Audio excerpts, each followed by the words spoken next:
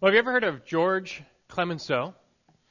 Clemenceau was the French prime minister from 1906 to 1909, and then again during World War I. And he was known as being a man of great confidence. Earlier in his life, he fought many duels. You know, the kind where you go back to back and you pace 10 feet and you turn and you shoot and one of you dies. Well, he fought a lot of duels. And on one occasion, he was at the Paris railroad station on way to a duel, and he had an assistant with him. And his assistant was very shocked to hear that he only ordered one ticket, a one-way ticket to the duel. And his assistant said, "Isn't that a little pessimistic?" And Clemenceau responded, "Why, no. I always use my opponent's ticket for the trip home." And that right there is pretty much the definition of confidence. Well, are you a confident person? Do you exude confidence? A confident person is full of conviction and certitude. It's where you're so certain of the outcome of something, you can act as if it's already happened. We're all familiar with the athlete who rejoices and celebrates in his victory even before the competition has begun. The problem with all such self-confidence, though, is it's placed in self. And self-confidence will only take you so far because your self will eventually fail. The athlete's body, for example, will wear out. For this reason, a lot of people don't live very confident lives because they don't think of themselves as exceptionally smart or athletic or gifted or whatever. But did you know Christians are meant to be very confident people? God wants you to be extremely confident. The kicker, though, is that we are not to place our confidence in ourselves. Ours is not a self-confidence, but a God-confidence. And that's, in fact, one way to define faith, great confidence in God and His Word and His promises. And such God confidence is far better than self-confidence, of course, since God never fails. And when you come to really have that confidence in God, you trust Him, you take Him at His Word, when you get there, it leads to a life of just great peace and joy like you've never known. Again, confidence is all about knowing the outcome of events. And although we don't know what tomorrow may hold, we know who holds tomorrow. We know what eternity holds, and it's on that confidence, ours which is found in Christ. What we know is ours in Christ, that we have this great joy and this great confidence right now. Well, such a life was lived by the Apostle Paul, and we want to continue to learn from his example this morning as found in Philippians chapter 1. So if you have your Bible, take it open to Philippians chapter 1. After Christmas, after New Year's, we're back to our bread and butter, going through the book of the Bible, Philippians, verse by verse. And as you remember, Paul writes this short letter while being imprisoned in Rome. We've already learned, though, his circumstances actually turned out for the greater progress of the gospel. The Philippian church was very concerned that his imprisonment would mean the halt of the gospel. But to the contrary, Paul writes and lets them know that actually the gospel is progressing further and faster with him in jail than out. And he had always wanted to minister in Rome, and granted he never envisioned himself doing so from imprisonment, but nonetheless, God was working things out. And Paul never would have had access to Caesar's household otherwise. Furthermore, many other Christians in Rome were emboldened to speak the word of God without fear because of his imprisonment. So in many ways, God was taking these evil circumstances and using them for good. And so Paul rejoices. In verses 12 through 18, he tells them and us of his circumstances, how God is using them for good. And the verses that follow are verses for this morning. He then tells us of his attitude in response to his circumstances. Again, the Philippian church, they may have expected Paul to be down, to be depressed because he was confined, he was unjustly imprisoned. But that wasn't the case. Far from being dejected, he was actually rejoicing, even though he was locked up. We looked at this last time just in brief at the tail end of verse 18. He says, "What then? Only that in every way, whether in pretense or in truth, Christ is proclaimed. And in this I rejoice." We saw the hint of his response last time. It makes you wonder, though, how could Paul rejoice at a time like this? He's unjustly confined. Well, we hinted at how he could rejoice last time. It really demands more of an explanation, though. How could he really rejoice that he's where he is? Well, the explanation comes in the next verses 18 through 20, our verses for this morning. We've said many times now, joy is a central theme in this little letter of Philippians. And who doesn't want to learn the secret to greater joy in life? And for Paul, it was found in his great confidence in God. He attached his joy to the Lord and the things of the Lord. That led him to great confidence in the Lord and the things of the Lord. And there was his joy. So we want to find out this morning more about this joy-producing confidence that Paul had. And like I said, God wants us to be confident Christians. Not self-confident, but God-confident. And Paul shows us what that looks like. So today in particular, from Philippians 1, 18 through 20, I want to explore two key areas of confidence in God. Two key areas of confidence in God that you may learn to live in peace and in joy. And first is confidence in deliverance by God.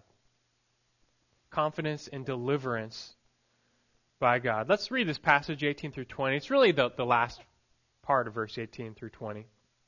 He says at the end of verse 18, "Yes, and I will rejoice, for I know that this will turn out for my deliverance through your prayers and the provision of the Spirit of Christ Jesus, according to my earnest expectation and hope that I will not be put to shame in anything, but that with all boldness Christ will even now, as always, be exalted in my body, whether by life or by death." You might see in verse 18, halfway through, most translations, they start a new paragraph right in the middle of verse 18 because he's beginning a new thought, and he is. Not only is Paul glad that Christ is being preached, but he's rejoicing for two other reasons. And he explains those two other reasons in verses 18 through 20, really verses 19 and 20. And the first is his confidence in deliverance by God. He's joyful because he knows he will be delivered. Look how verse 19 begins. He says, "Yes, and I will rejoice, for I know that this will turn out for my deliverance." This is his confidence. He's extremely confident that this will turn out for his deliverance. And when he says this, that this will turn out, he's talking about his circumstances, which he just described, of being unjustly imprisoned. But no fear, he knows that this will turn out for deliverance. He's going to be delivered one way or another. It's like the NFL player who's like, we're going to win the Super Bowl even before the game has come. He's just so confident he knows what's going to happen. It makes you think, though, does Paul know like he's going to get out of jail? Does he have some knowledge that he's going to be released? Because remember, he's imprisoned waiting to stand trial before Caesar. And that can go one of two ways. Either he's released or he's executed. So does he have some sort of knowledge that he knows he's going to get out of jail? The answer is no. He actually doesn't know that he's going to get out of jail per se.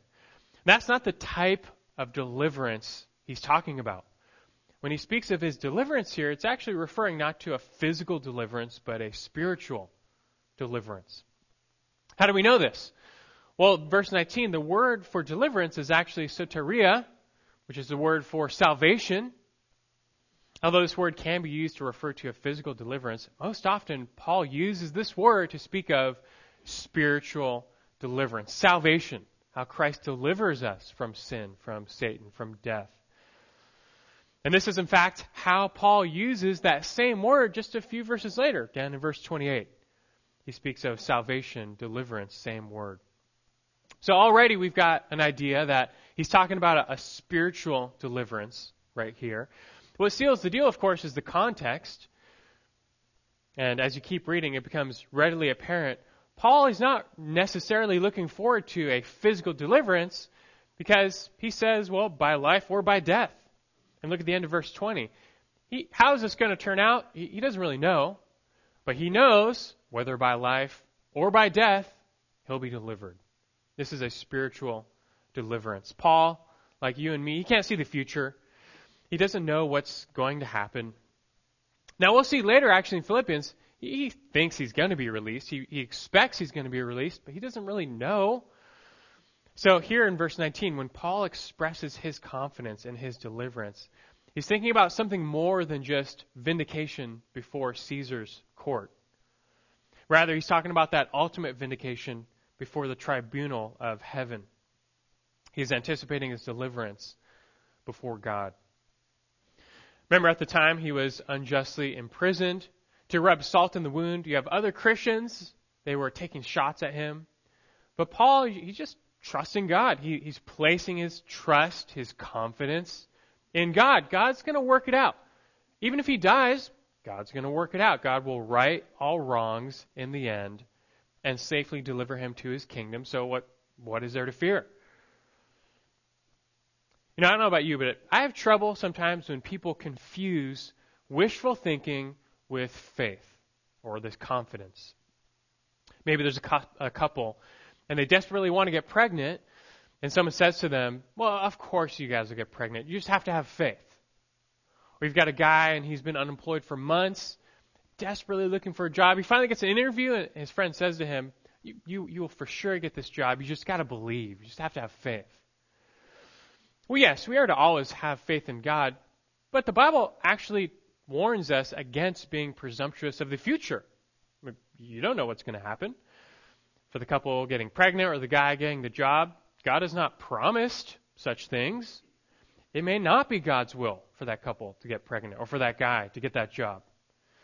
So what we're really talking about here, it's not faith, but hope. Now, look, we are still to hope in God for all things. Yes, of course. But there's really only one area where you are called to have this complete confidence, and that is in what God has revealed about the future. Your confidence, like Paul, must be found in the promises of God. That God will, for example, save forever all who call on his name. That he will deliver them from sin, from Satan, from death. That he will safely bring them to his kingdom. That the sufferings of this present age don't even compare to the glories to be revealed. All these promises, you don't have to presume on them. You can bank on them because God has promised. And for you, it's just a matter of now taking God at his word. Paul placed his confidence not in this world or in this life. Who knows how this life is going to turn out? We don't know. Rather, he placed his confidence in God, in his word, what he has promised. And so he knew, hey, whether by life or death, he's going to be delivered. And so will you if you are in Christ. That's the type of confidence we're talking about here, the confidence that should be yours. Now, if that's true for Paul in prison, what's the most important thing for him to do? It is simply to persevere, just to finish the course. That's because God's deliverance is promised for those who persevere. You have to finish the race of the faith. Now, already in Philippians 1, we've seen a big theme about preservation and perseverance. And Paul knew that his deliverance was ultimately bound up with his perseverance in the faith. He needed to finish strong in following Christ, whether he lived or died. And this fact helps explain the rest of verse 19. Look back at verse 19.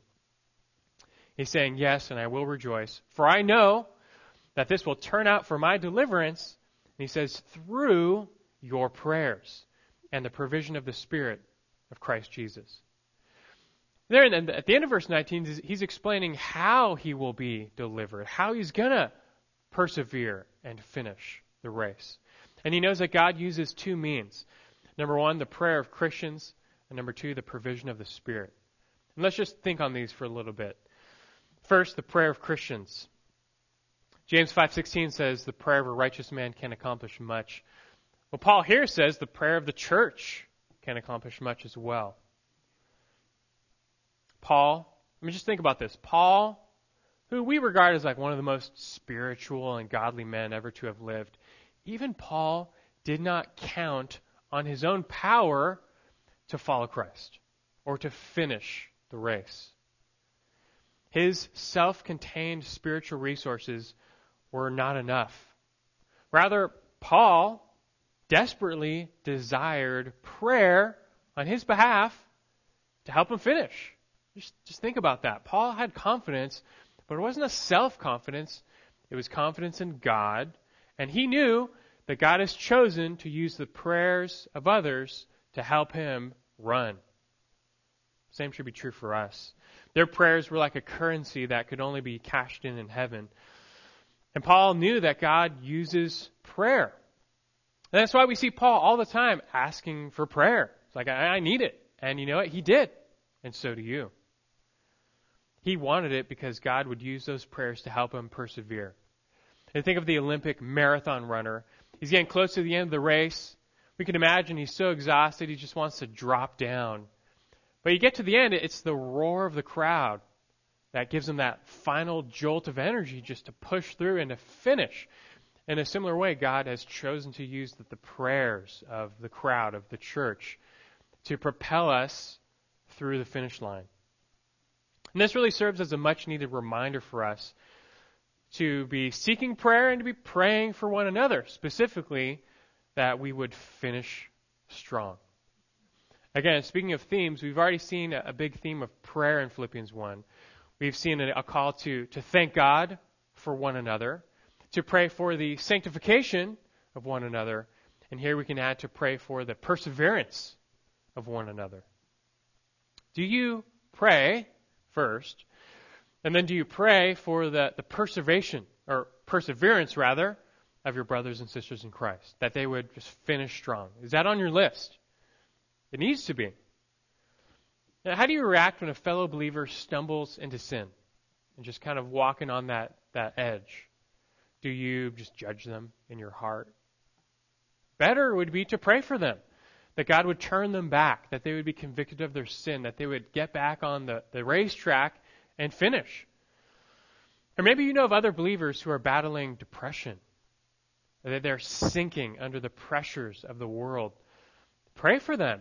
Pray that they would endure, not that they would not give in. They would just keep going, just hang on to Christ, and encourage them by letting them know you're praying for them. Paul himself, even though he was in jail, he was encouraged because he knew the whole Philippian church was praying for him. And it was by this that he was confident that he would persevere and be delivered. So first, God uses the prayers of the saints to help us persevere unto our final deliverance. Secondly, God uses the provision of the Spirit. He mentions in verse 19. The word for provision simply means to supply what is needed and then some. So to that marathon runner, this is the nutrition before the race. So, the massive load of carbs he eats before the race that will be converted into the actual energy he needs to run. And for Christians, our actual power source to run the race, it's not us, it is the Holy Spirit whom God has given to us. Notice the connection actually between Jesus and the Holy Spirit. He's talking about the Holy Spirit, but he calls it the Spirit of Christ. Christ himself, you recall, he promised that he would abide forever in and with his disciples. That's you and me. Of course, that promise is realized in the Holy Spirit. The Holy Spirit brings the Godhead to dwell within us, to transform us, to energize us, to empower us that we might run. We've got to run. We'll see that later in Philippians, but it is by God's strength through the Spirit. And so because of this, Paul was confident that he would be delivered because he knew God's Spirit was richly supplying everything he needed. Speaking of this confidence, didn't Paul already express this confidence on behalf of the Philippians? Do you remember Philippians 1:6 from maybe a month ago? Look back at 1:6. He's speaking of them and he says, "For I am confident of this very thing, that he who began a good work in you will perfect it until the day of Christ Jesus." God started you on this race. He'll finish you on the race. You've got to hold on. We've talked about that, but this is God's work of preservation. And Paul was confident that God would do this for the Philippians. He was confident that God would do this for himself. And this explains his confidence, which leads to his joy. The Christian race can be at times a treacherous one, taking you through dark valleys, troubled lands, full of opposition. Some legs of your race might include suffering. Some legs of your race might include persecution, hardship, even, like Paul, imprisonment. Paul was having a pretty rough stretch in his race at this time, right? Some of you might be the same place in a way. You're on the Christian race. You can't even see the finish line. You're sinking under the pressure, wondering, how am I going to do this? How am I going to persevere as a Christian? It's just so hard. The world makes it very hard. How can you persevere? And the answer is you can't on your own, by your own strength. But you have to know and count that God richly supplies His grace and strength through the Spirit. And as you rely on this, God enables you to keep going. And to the degree that you place your confidence in God, through the prayers of others and through the provision of the Spirit, you'll have hope. Do you get that? To the degree that you're confident in God, you'll have hope. This is how Paul actually concludes this thought in the first phrase of verse 20. These verses, they're like a big run-on sentence. It can be a little confusing, but trying to break it down. Looking at the beginning of verse 20. He's rejoicing because he knows, verse 19, he's going to be delivered. How is he going to be delivered? He's counting on the prayers of others and the provision of the Spirit. And then verse 20, he says, according to my earnest expectation and hope. This phrase right there, according to my earnest expectation and hope, it's attached to what he's saying in verse 19. Everything he just said, his confidence in his final vindication before God, is according to his earnest expectation and hope. And basically he's saying, this is going to turn out just like I expect, just like I hope. The phrase earnest expectation, it's really just one word in the Greek. Literally means stretching out your neck in anticipation. You're like leaning forward to see something. You're concentrating your entire mind on something. This past Christmas, we were at my aunt's house, or a couple days after, actually. My son Noah was playing with this reindeer Jack-in-the-Box, the winding toys. And he had done it a few times. He knew what was going to happen, and just turning the crank. And he was locked in.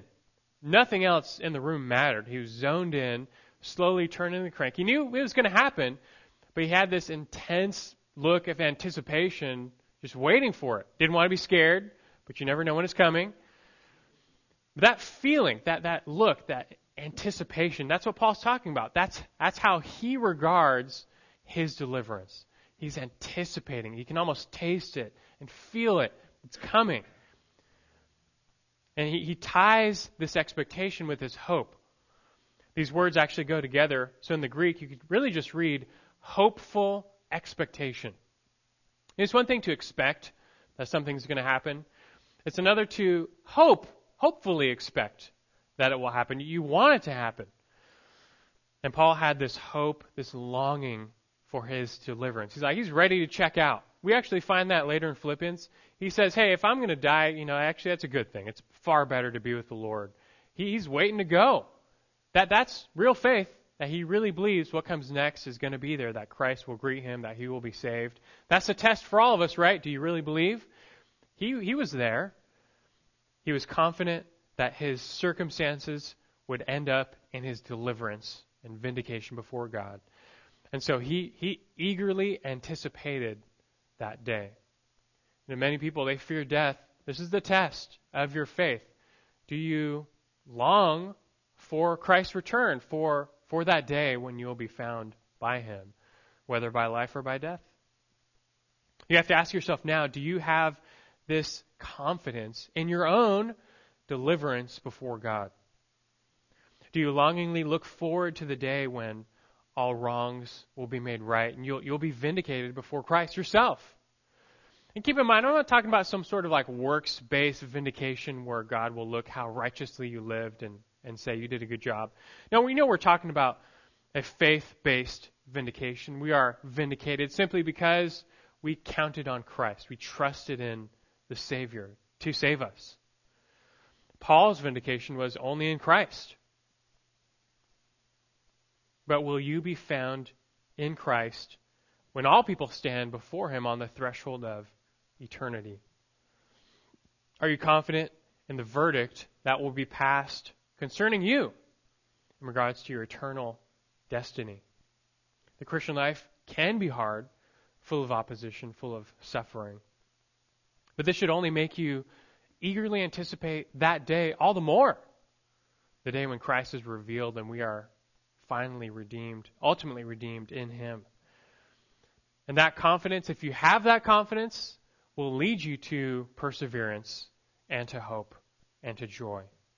And this is how Paul could be a happy Christian, even though he was in jail facing death. I mean, he wasn't happy about that, but he was still had a lot to look forward to, namely Christ.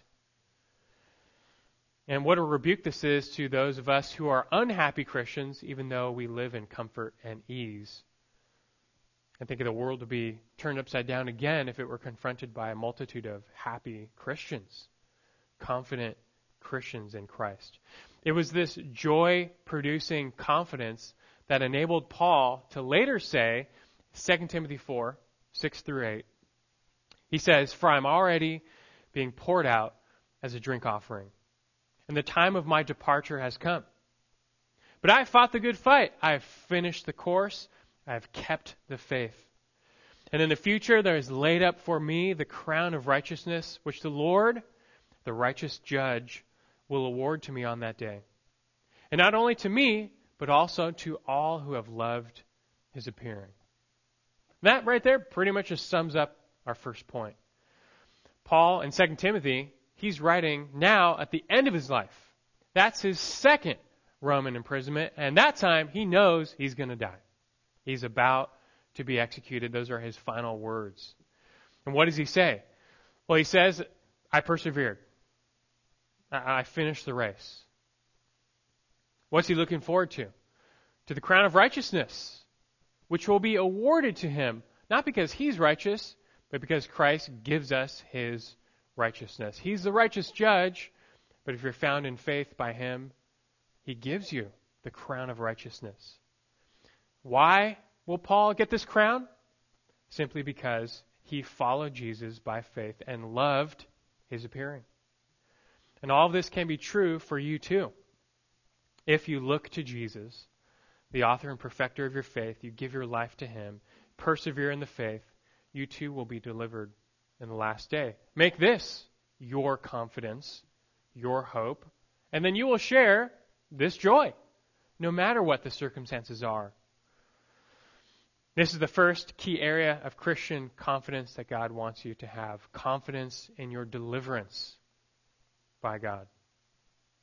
Secondly, confidence in dedication to God. I mentioned two areas of confidence God wants you to have. We find in the example of Paul here. Confidence in deliverance before God. Confidence in dedication to God. Let's read the passage again just to refresh ourselves. Look back at the end of verse 18. He says again, "Yes, and I will rejoice, for I know that this will turn out for my deliverance through your prayers and the provision of the Spirit of Jesus Christ, according to my earnest expectation and hope, and that I will not be put to shame in anything, but that with all boldness Christ will even now, as always, be exalted in my body, whether by life or by death." So like we said before, again, it can be a little confusing because it's like a long run-on sentence type of passage. So what's going on? Paul is expressing his response to his circumstances of being unjustly imprisoned, and his response is to rejoice. It makes us wonder, how on earth could he rejoice at a time like that? And so he explains how he can rejoice at a time like that. It's because of his great confidence. Confidence in two things. Confidence in his deliverance by God, and confidence that in his life that he's lived dedicated to God.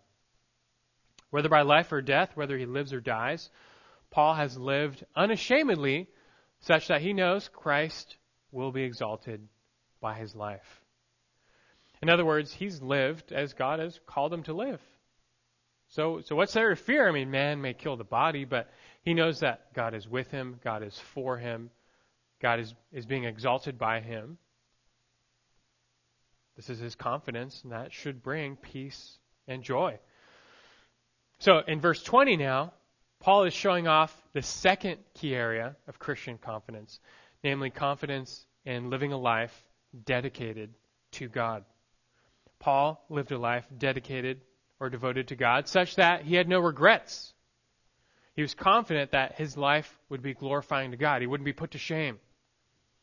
That should be our aim as well. We should aim to live such an unashamed, confident life dedicated to God.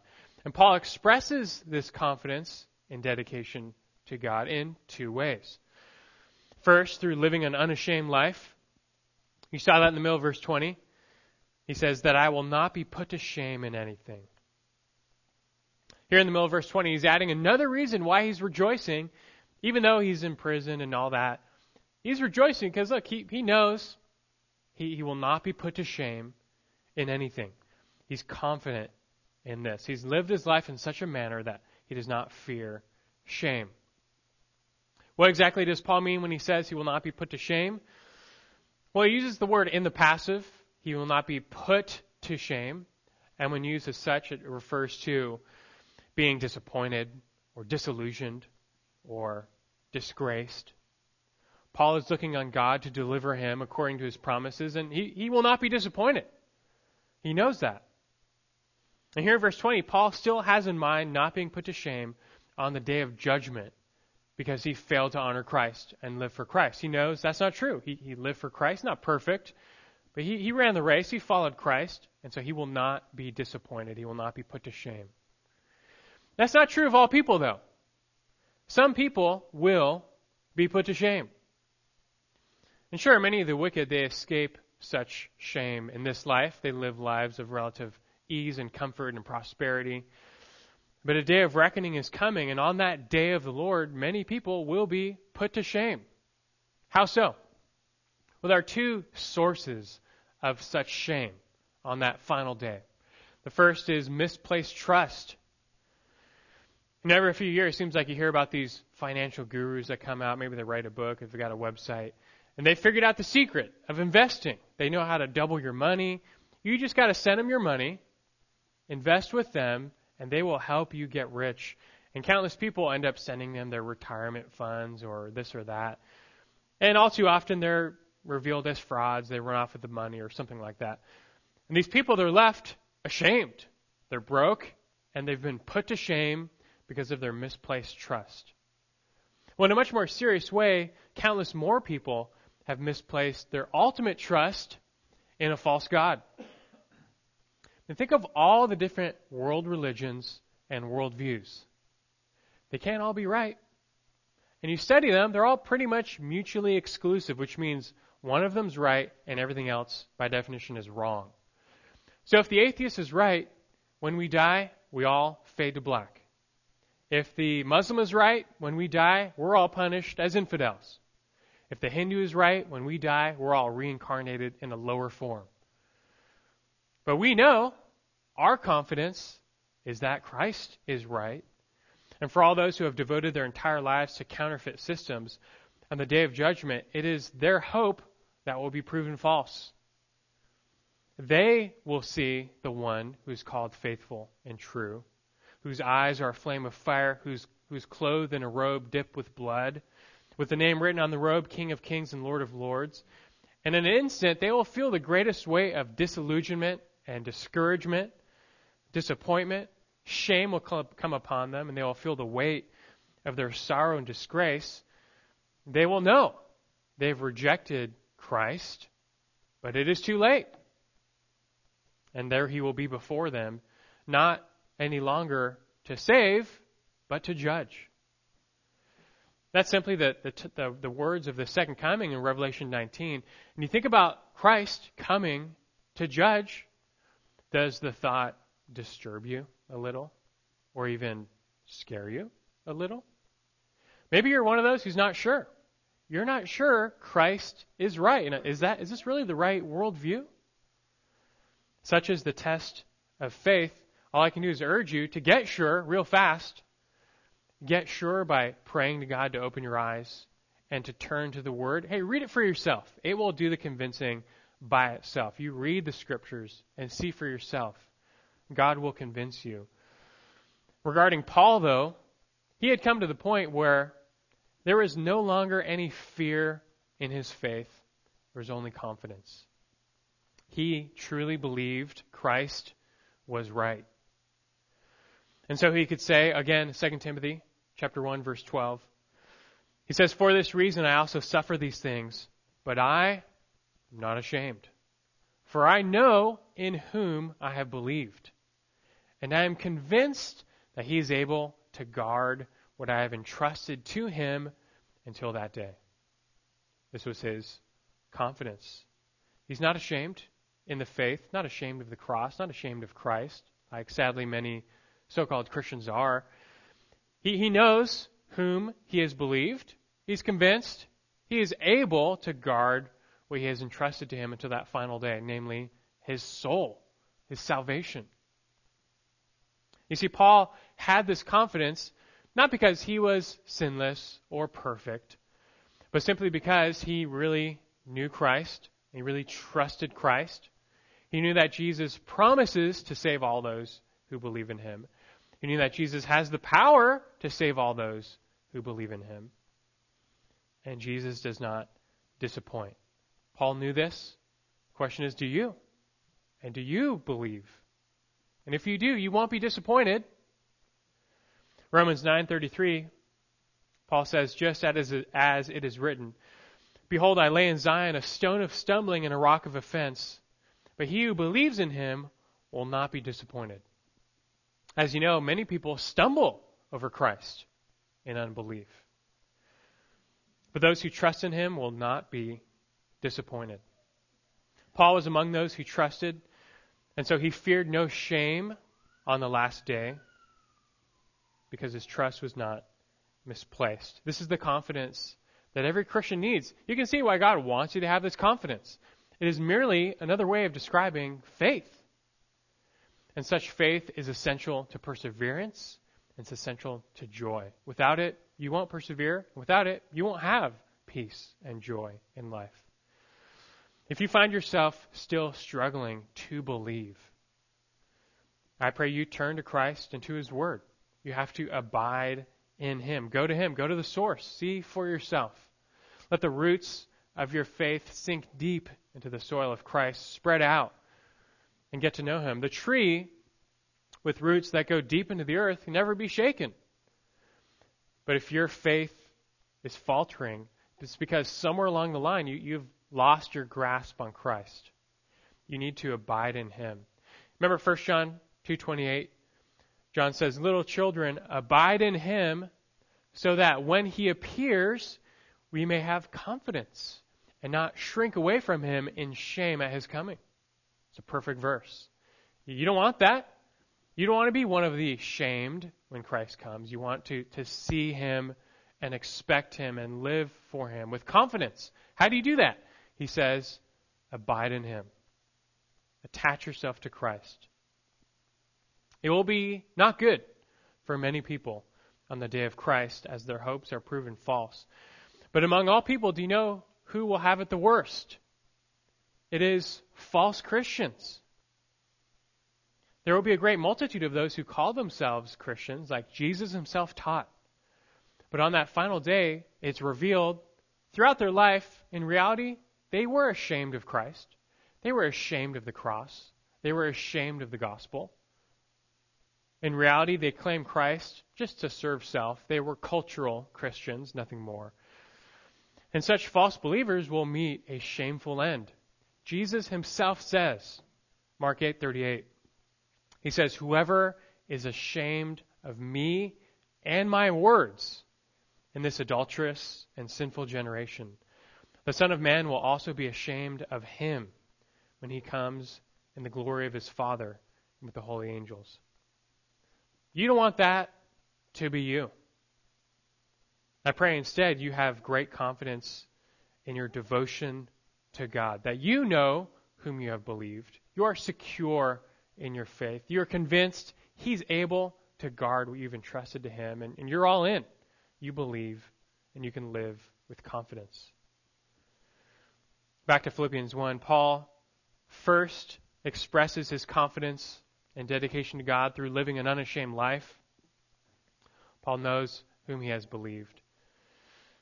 Secondly, he expresses his confidence and dedication to God through living a Christ-exalting life. Through living a Christ-exalting life. To finish it off now, look at the end of verse 20. He's confident that he will not be put to shame in anything, but he says, but that with all boldness Christ will, even now, as always, be exalted in my body, whether by life or by death. Negatively, he knows he won't be put to shame. Positively, he knows Christ will be exalted in his body. Both truths express his confidence and his dedication to God. Notice he says he has all boldness. The word means courageousness. When it comes to speech, this boldness means just tell it like it is. And given that he reverts back to his personal circumstances, most likely he's talking about his bold speech before Caesar. Very soon, Paul is going to stand trial before Caesar himself, Emperor Nero. He's going to have to give account of his ministry and the charges against him. And he faces two outcomes. Either he will be released or he will die. Like he says, verse 20, whether by life or death, he could die. But either way, regardless of the outcome, Paul is confident that Christ will be exalted by him when that time comes, when he stands before Caesar. It could be his final stand. That could be his last sermon he will ever preach. One day that would come true, by the way. But still, he will preach to Caesar just like he preached to Agrippa. And if it meant death, well, that's okay. Because the sole obsession of Paul's life was to make Christ known. And if that was going to be his last audience, so be it. The phrase he uses, to see Christ exalted, literally means to make something large. You've got the magnifying glass. That's what he lived to do, to magnify Christ. And through his trial, Christ would be magnified in the sense he'd be proclaimed to a larger and greater audience. This would be his grandest stage yet, to preach Jesus before Caesar himself. And he was unashamed of that. Paul's entire existence was aimed at that one goal, to magnify Christ. You see, Paul knew something. He knew God has a simple goal, and that is to exalt his son Christ. And God aims to do so through believers. And so Paul, notice he doesn't say that Christ will be magnified, and that's it. He says Christ will be magnified in him, by him. What this means is Paul lived a Christ-exalting life. He lived in such a manner that he truly sought to bring Christ glory every day. He took every thought captive, he took every day captive to Christ, to live for Christ. Like we sang this morning, all I have is Christ. Easy to sing, but is it true? And Paul was not playing the hypocrite. He was genuinely devoted to the Lord. I said earlier there were two ways that many will be put to shame on the last day. I only told you one of them, which was misplaced trust. The second is by living a hypocritical life. Those who live a hypocritical life which denies their faith, they too will be put to shame. So I ask you, do you really live a Christ-exalting life? Do you live to make much of Jesus? Talking is the easy part. It's easy to say, yeah, I live for Christ. Yeah, I'm a Christian. I live to magnify Jesus. Sure. But does your life truly reflect that?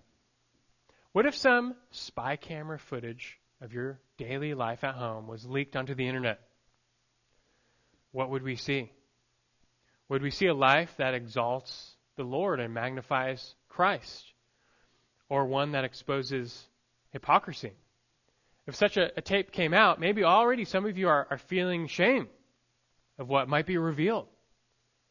Or would you be confident knowing your life is pleasing to God? Again, none of us are perfect. We all fall short in so many ways. But even still, would we see a Christian who, when he sins, repents, seeks the Lord's restoration, counts on Christ even to pick him back up when he falls? We're talking about a life truly given over to Christ, kind of like 2 Corinthians 10:5. We are taking every thought captive to the obedience of Christ. Or Galatians 5:24. Now to those who belong to Christ Jesus, they have crucified the flesh with its passions and desires. Or how about Philippians chapter 1, verse 27? In a few verses, what does he tell us? Only conduct yourselves in a manner worthy of the gospel of Christ. I hope you get the picture. Living a Christ-exalting life means living radically centered on bringing the King glory. If it sounds radical, it's because it is. This is not just average Christianity. This is the only Christianity, but it is radical discipleship. So much so, you can almost anticipate what Paul is going to say next. How about one of the most famous verses in the Bible? Did you know that comes next? Verse 21. He says, "For to me to live is Christ, and to die is gain." That's what he's talking about here. What that means, you have to come back next week for that part. But for now, aspire to live such an unashamed life, confident, not in yourself, but in Christ, given over to living for his glory. Strive to be able to say along with Paul that now, as always, Christ will be exalted by your life. You're not perfect. We still sin and fall short. But you're running faithfully. You're counting on him, and you will strive to be an exalting life lived for him. Live so that as others see you, they see a reason to come to Christ, not turn the other way. These are two areas of Christian confidence. Confidence in deliverance before God, confidence in dedication to God. If these areas of confidence are yours, then joy will be yours. This is how you can rejoice. Like Paul, even imprisoned, no matter what your circumstances are, you still have peace and joy because you know the future. Confidence is all about knowing the future. And if you truly trust in the Lord, you know what's to come. Not in this life. Hey, you might live, you might die. But you know what comes next. You know you won't be put to shame. You know you will be delivered. That leads to great peace and great joy. This is what Philippians is largely about. But such joy only belongs to those who have a steadfast confidence in their God, in their Savior, in their position in him. So make Christ your confidence and live for him. And then you can be able to say joyfully, like Paul says in Philippians 2:17, "But even if I am being poured out as a drink offering upon the sacrifice and service of your faith, I rejoice and share my joy with you all. You too, I urge you, rejoice in the same way and share your joy with me." Let's rejoice in Christ. Our great God, we bow before you this morning and thanking you for your word and the writing of your servant Paul and how he reminds us and exhorts us to be confident. Our society is full of confident people, from the businessman to the athlete. Yet, Lord, theirs is a self-confident, and that will end. That will only take them so far, self-confidence. Lord, we aspire rather to make our confidence you, a God confidence, that we place our faith, our hope, our trust in you and you alone. For nothing else lasts, nothing else can deliver. Everything else will disappoint in this life, Lord, but you. You are everything. You are the reason for everything. You made us. Then you even went so far as to redeem us through Christ. And that is our confidence as well, Lord. We know who we are. We know we fall short as great sinners before you. It's only by your grace, through our faith in Christ, that we are redeemed. Yet we know that day will come. Lord, the only way we can be of service to you and used by you in this life is if we live like we believe. If we live confident in Christ, then we can not be sidetracked and sidelined by circumstances. We can live full force, trusting in you. So I pray more this morning, Lord, through your preached word, you inspire us, you drive us to greater confidence. You build up our confidence in you, and that we can live the lives you call us to live for as long as we may live. And whether by life or by death, Lord, we simply want to be exalting to you. Give us this brand of radical Christianity, which is the only discipleship Christ knows, that we may be found in him pleasing and unashamed when we see him. To your glory, Lord, we pray. In Christ's name, amen.